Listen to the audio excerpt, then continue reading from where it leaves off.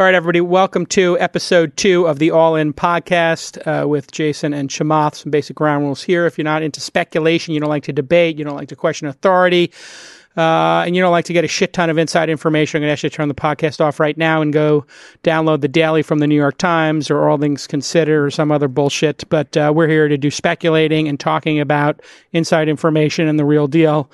With me, as always, my co-host, Chamath Palihapitiya, if you don't know how to pronounce it, Palihapitiya. Chamath, how you doing? You holding up okay? I am doing fabulously well. We are in week 4 of our lockdown sheltering in place here. You losing your mind? I'm not, because I'm fortunate to be in the suburbs. I think if I was cooped up in an apartment in the city, I would feel a lot worse than I do right now. But there's a lot of fresh air. The weather's finally turned. It's not raining as much. So we get to see the sun a little bit. Makes a big difference. Yeah. Can you imagine 15, 20 years ago, holed up in an apartment with 3 kids who are home from school? Like, these people who are in a city, they must be going insane. I mean, there's so much value to visiting New York, but if you're stuck there in a quarantine lockdown, I don't know what I'd do. All right. Well, we got a great guest today. Why don't you introduce our guest, Chamath? Well, we are really lucky here. This is a person who I've known now for, I don't know, maybe 15, 20 years. What I would call him is one of my best show ponies. I have ridden this motherfucker up and down in everything he's done. He has made me so much money. It's like owning the publishing rights to the YouTube back catalog. This is how prolific this guy is. It's like owning the Beatles back catalog, right? You're like Michael Jackson. The Beatles backlog. So David Sachs, though, no, all kidding aside, David Sachs is one of the most incredible people that we know, one of our closest friends. Big bit of a background on David. He almost became a lawyer, but dropped out of law school after going to Stanford, and worked with Peter Thiel at PayPal, and was the chief operating officer there. Left PayPal, moved to Los Angeles, unsuccessfully kept his virginity, found a way to not get laid as a movie producer in Hollywood, which seems to be impossible, but David found a way of doing it. Produced a movie, one of the best known movies of that generation, called Thank You for Smoking. Then moved back up here, started Genie, pivoted, started Yammer, sold that for more than $1 billion to Microsoft, and became, during that time, frankly, one of the most unsung heroes of company founders, and was a prolific investor in some of the most well-known iconic businesses of this last generation: Airbnb, Uber, Slack, the list goes on, and now is the co-founder of Craft Ventures, which is essentially David's early stage venture business, where he helps a lot of really great companies get to the next level, and frankly, the level that he's been playing at for a while. Despite all of that, again, I just see him as a show pony.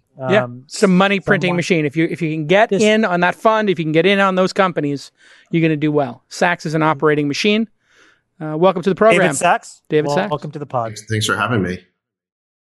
How are you holding up, Sachs? Just personally, family, everything, companies, just generally, psychologically. How is this impacting you? I think we're all fortunate to be safe. And, we started paying attention to the virus, I guess, in February because of Twitter tech. There are a bunch of people in the tech ecosystem who started tweeting very alarming things in February, or even going as far back as like January 30th. And I didn't know for sure if they were right, but some of them were friends of mine. And so we took it seriously, and we started doing work from home, I think, on March 1st. And we've all been kind of self-isolated since then. And fortunately, everyone has been safe and, holding it pretty well. Saxiput, tell everybody on the pod our group chat and basically what it is, what we do on that group chat, and what you think about it. Yeah. So, I mean, basically our poker group and sort of extended poker group, which is about, I don't know, it's probably about 20 players who rotate in and out of our poker game. We have a chat group, and we used to just talk about cards and stuff like that. But very rapidly it became a place to share information about the virus and the response and what was going to happen. And the remarkable thing is that whatever we talk about ends up becoming like, it's like everyone else just figures it out about a week or two later. And I think it has helped us stay about a week or two ahead of the curve on this thing. Has it generally been mentally reassuring, or has it amplified your anxiety talking about it all the time in that chat? Well, the interesting thing is that we have people in that chat who are very optimistic. We have people who are very pessimistic. We have people in between, and then we have people who swing around quite a bit. And so I think you get like all the perspectives. And I guess my view of the future is that very hard to try and figure out what's going to happen. You have to think about it in terms of scenarios. And so the chat group helps, understand like what those scenarios, might look like.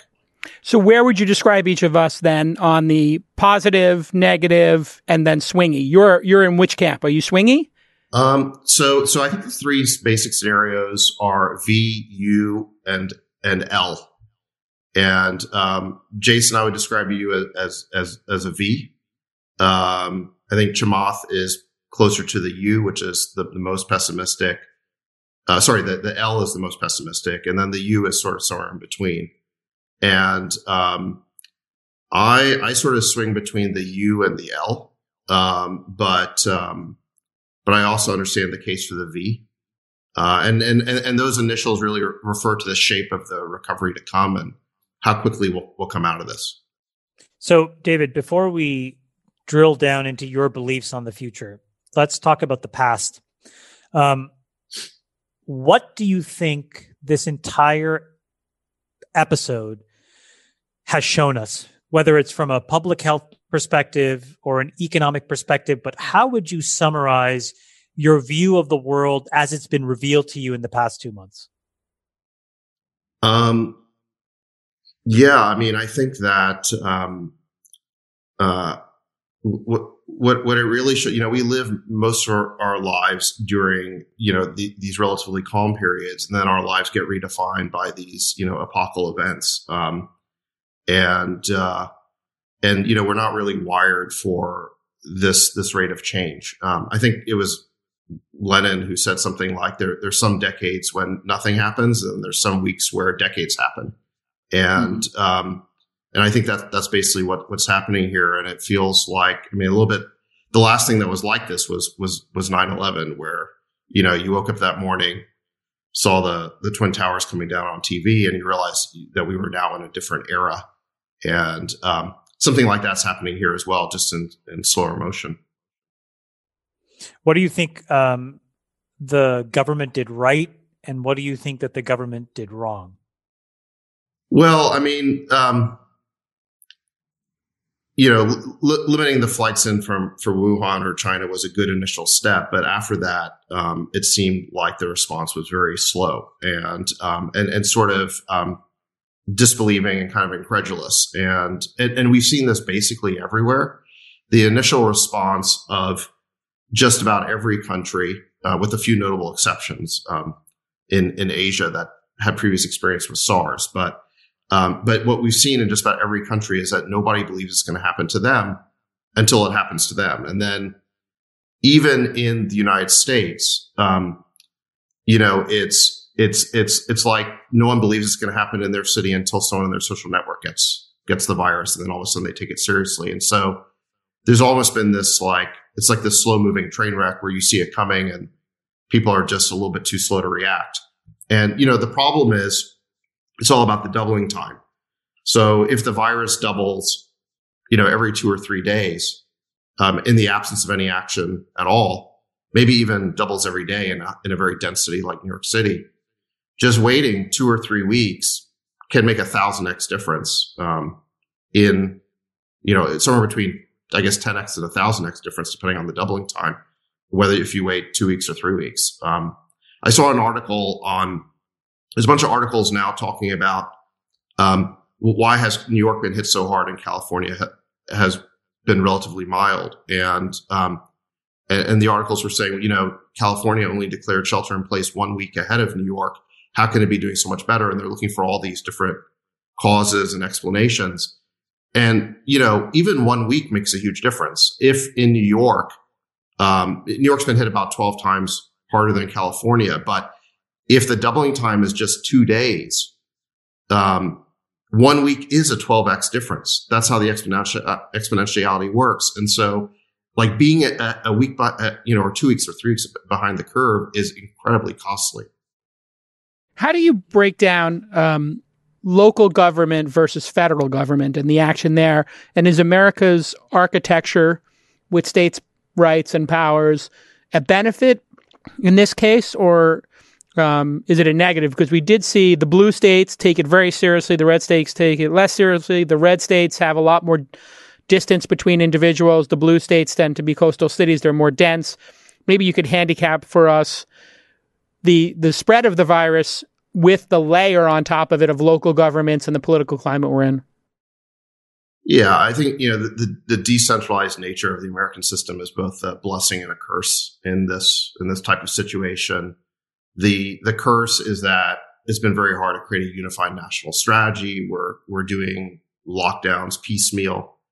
And so the lockdowns get thwarted as people move around between areas that are not locked down and start new outbreaks.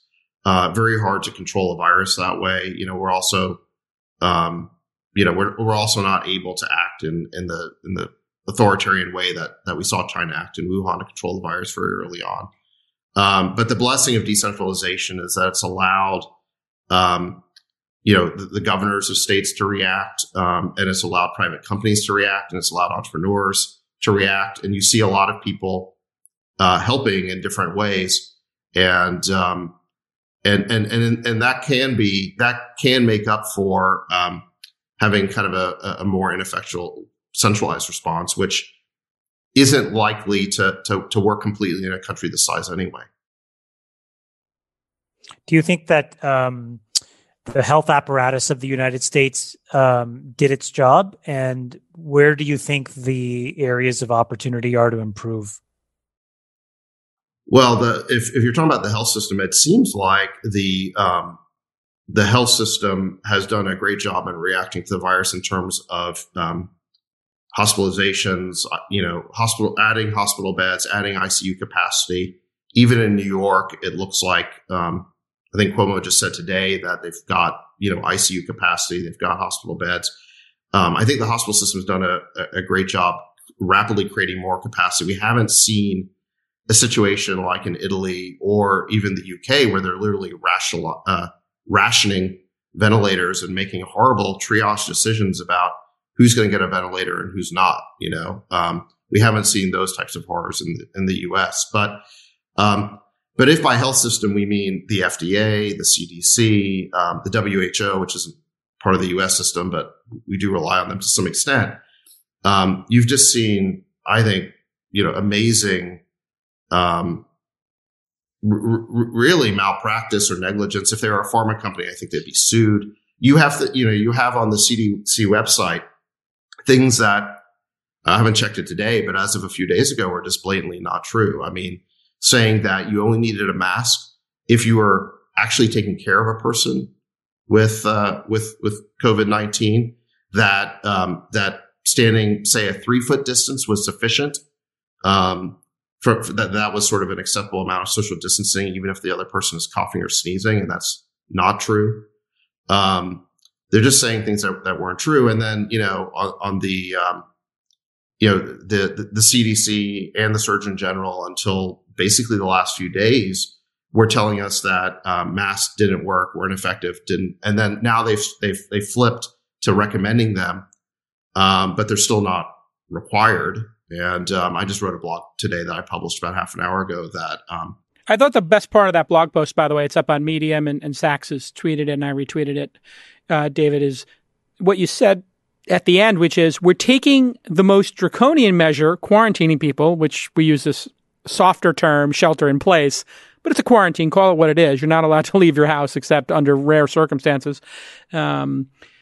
but we won't do the basic thing of wearing the mask. It makes no sense. And Chamath, I think you had a really interesting question early on here, which I think we should all circle back on one more time, which is what does this reveal, right? Like in this kind of a crisis, and I love the statement of Sachs where, some decades nothing happens and then a week you have a decade happen.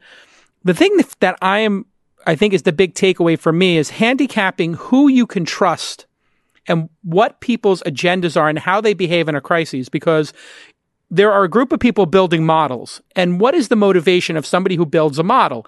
We all get pitched as investors, or when we worked inside of companies, we build models and we know the models mean nothing. They're made by humans. And what's the motivation of somebody building a model in today's climate that then people adopt that model and there's life or death? What would you handicap? Would you go conservative? Would you go aggressive? Would you lean into people dying in the case of supporting the economy? And so there's the model makers, there's the government, local and federal. You have the media who are trying to get clicks in some cases. You have capitalists who are trying to, protect their book and their bets. How do we all look at and think about people's agendas, and like the CDC having an agenda, the local government and the model makers having an agenda? Chamath, maybe you could take that one. Yeah, I think that the masks issue is actually the most instructive thing in this whole debacle. And the reason is that there was pretty obvious data very early on that it was something that had unknown but pretty useful upside and absolutely zero deleterious downside, right? So if you were thinking about risk management, and I gave you some options. Option 1 is do nothing. Option 2 is here's some drugs that you can take prophylactically, and I don't really know either the efficacy or the long-term damage to a broad-based population of people taking them. And option 3 was a piece of cloth over your nose and mouth. Yeah. And for 10 cents. And apparently, at a minimum, it prevents other people from smelling your bad breath. But at a maximum, it prevents projectiles of disease-laden spit getting into your orifice. Death vapor. Causing you to die. Yes. And we couldn't agree that was a reason. Why? Why is this? Was the agenda here because they didn't want people buying up the masks and not going to healthcare workers? No, because why couldn't we agree on something this simple? No, because it was never about the N95 masks. You could have worn a cloth mask. A tea cloth could have covered it up and given you 70% efficacy. This has everything to do with incentives and everything to do with your other question as well, which is like, why do modelers behave the way that they do? All of this is about being taken seriously. And so to be taken seriously, you have to understand the incentives in the game that you're playing. So for a modeler and a forecaster, the incentive is all around being conservative because that's how you're taken seriously. There's nobody that has any upside in showing a model that shows 10,000 people dying. All of the attention and the gravity with which you're taken and the attention that you get is when you first put out a model that shows that 2 million people could die, which is what Imperial College did. And then eventually you walk it back and you walk it back. And after the actuals exceed the forecast, then the data converges on what actually happens. And you see that these models were woefully inaccurate. It's the same with why the CDC or the WHO are just so completely incompetent, because the incentives in those organizations are essentially to play their game. And that game is not one of public health, but it's one of politics. Right. And so you have these people fighting each other over political territory and the right to basically make decisions versus the actual substance and the validity of the decision. David, does that correlate with your thinking and then superimpose the media on top of that? Yeah. I mean, so I think there's a couple of things going on. One is that there is a huge culture clash going on between the people who need conclusive scientific proof before they're willing to recommend any course of action. And then between other people who are willing to take a more experimental approach to try things, to iterate the way that we do in startup land when confronted with kind of company existential issues. And the latter approach is smart when there's a lot of upside in trying something and not much downside. And the other approach of this sort of this pseudo-scientific sounding approach where you're constantly demanding conclusive evidence, it's actually people pretending to be smart. It's people who want to sound smart, but it's actually a pretty dumb approach. And so we've seen this like culture clash playing out over and over again. So experts, should repeat it back to you, David. Experts are afraid to do something experimental with low downside because they have reputations and they want to sound smart, whereas entrepreneurs or maybe capitalists or other problem solvers or perhaps even gamblers are going to say, there's no downside here. What's the downside to putting a mask on? Nothing. Let's try it. The same thing with chloroquine and the Z-Pack. Very early on, people were saying, like Elon and other folks in our circle, why not just do it? Well, hold on a second. Chloroquine, let's not put that in the same category. Okay, this why? Is the point. Because it's a drug, Jason. Yes. It's a drug for malaria. Okay, but you have on the spectrum, you have zero evidence. No, Jason, hold of on taking it if it's sick already. No, we still don't know. Right. Let's be clear. Okay. So masks is a wholly different thing. This is why I said it that way. Yeah. If the minute you start to add drugs, you come off as a armchair epidemiologist, and anybody reasonably smart can poke holes in your theory, and you sound like a fucking moron. You cannot sound like a moron by telling people to wear a cloth over their nose and their mouth. Okay, but the next step, if you were in the hospital and you've been diagnosed and they said, hey, the doctor says, you might want to try this. There were people who were saying, don't even try it. And there was a direct correlation. When Trump said he was behind it, it seemed like the media and everybody were like, this is the worst idea ever. No, but this is your point, which is that the incentives of that game are to politicize things versus think about what's in the best interest and the public health interests of either the United States or the world. But aren't we in agreement to try it? If you were in the ICU and they said, hey, you want to try this? You wouldn't try it? No, but this is the problem, is like the posture of the American political infrastructure is broken.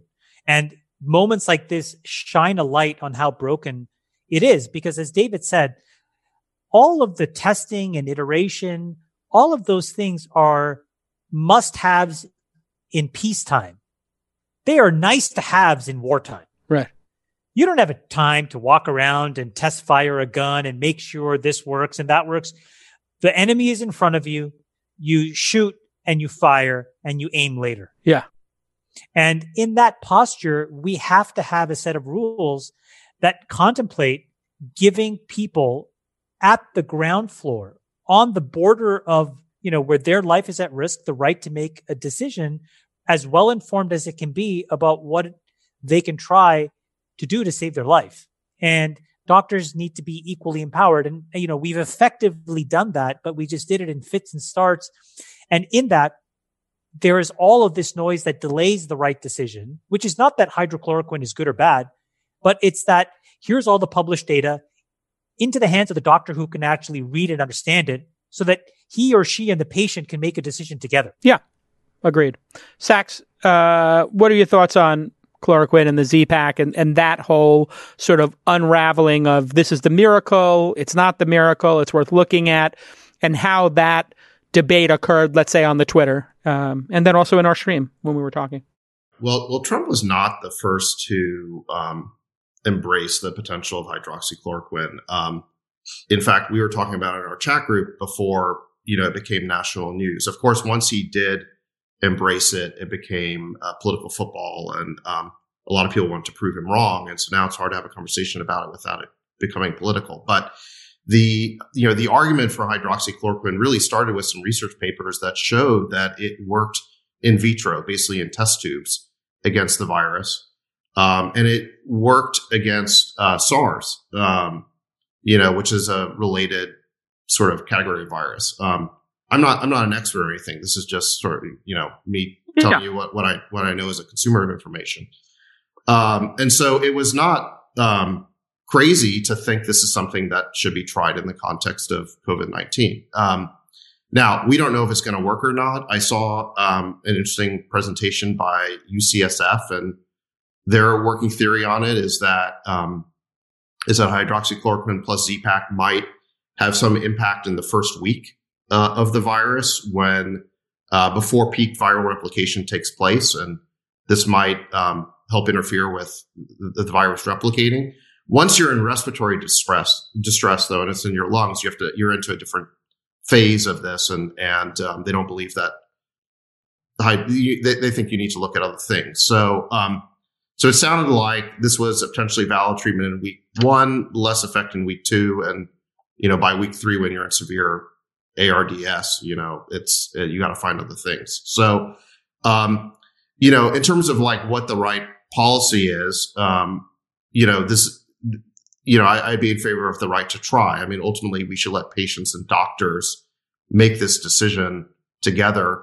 And so, I think the FDA did the right thing, giving emergency trial authorization to doctors to be able to try this with their patients. And what I think is happening is that there's sort of rapid decentralized information sharing happening among doctors and hospitals. And, I think they're getting to the right answer here. Okay. Do we feel comfortable moving on to financial implications of this, or are there things about the modeling on upside downside? I agree with Chamath that hydroxychloroquine is a little bit more complicated.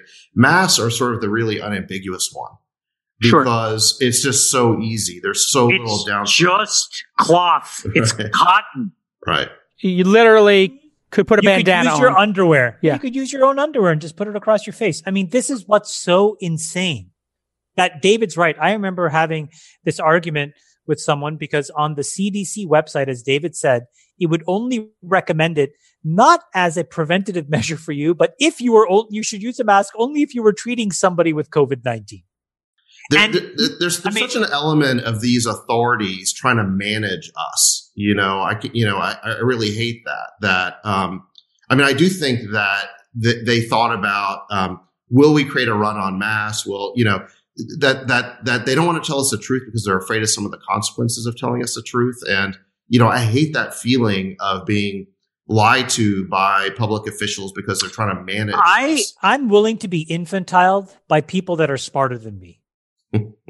Yeah. So can you give us a list of the 4 people you think are smarter than you? Go ahead, Chamath. Give us. I am not. Who are those 4 people? Infantile by nameless bureaucracies. And I think that Americans deserve to not be infantile. I mean, for the amount of money that we pay and the amount in taxes and the amount of power that we give folks, the one thing that I'm realizing through this whole thing is like, it is true in some respect that the countries that had some level of authoritarian management did well, but it's also true that the countries that had robust civil services filled with people who are at the top of their class also did well. Singapore, South Korea, where it is it's a point of pride to work for the government, where it's some of the best paying jobs. Japan. And so, one of the things that I realize is like career bureaucrats really do infantile Americans in a way that's really unproductive and unhealthy. I mean, doesn't it surprise you and kind of like perturb you that the ex-head of the FDA is way more prominent and out front with his point of view than the current head of the FDA? I mean, what the hell is going on? I think what we know is going on is, Trump was elected and he dismantled some of this, and the system was broken when he inherited it. I think that's unfair.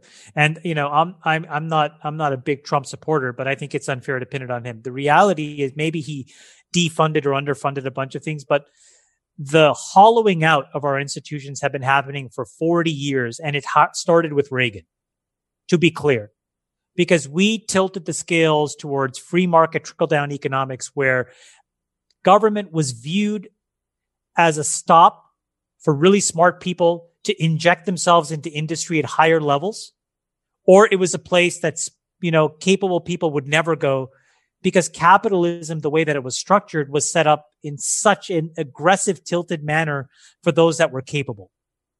And unfortunately, it hollowed out the government from people that were really strong of character in a broadly speaking kind of way.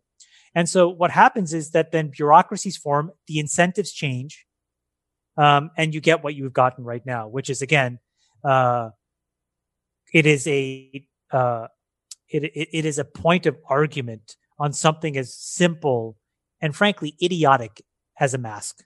To hear the rest of the episode, subscribe to the All In podcast, available across all major podcasting platforms. And while you're at it, follow us on Twitter @TheAllInPod.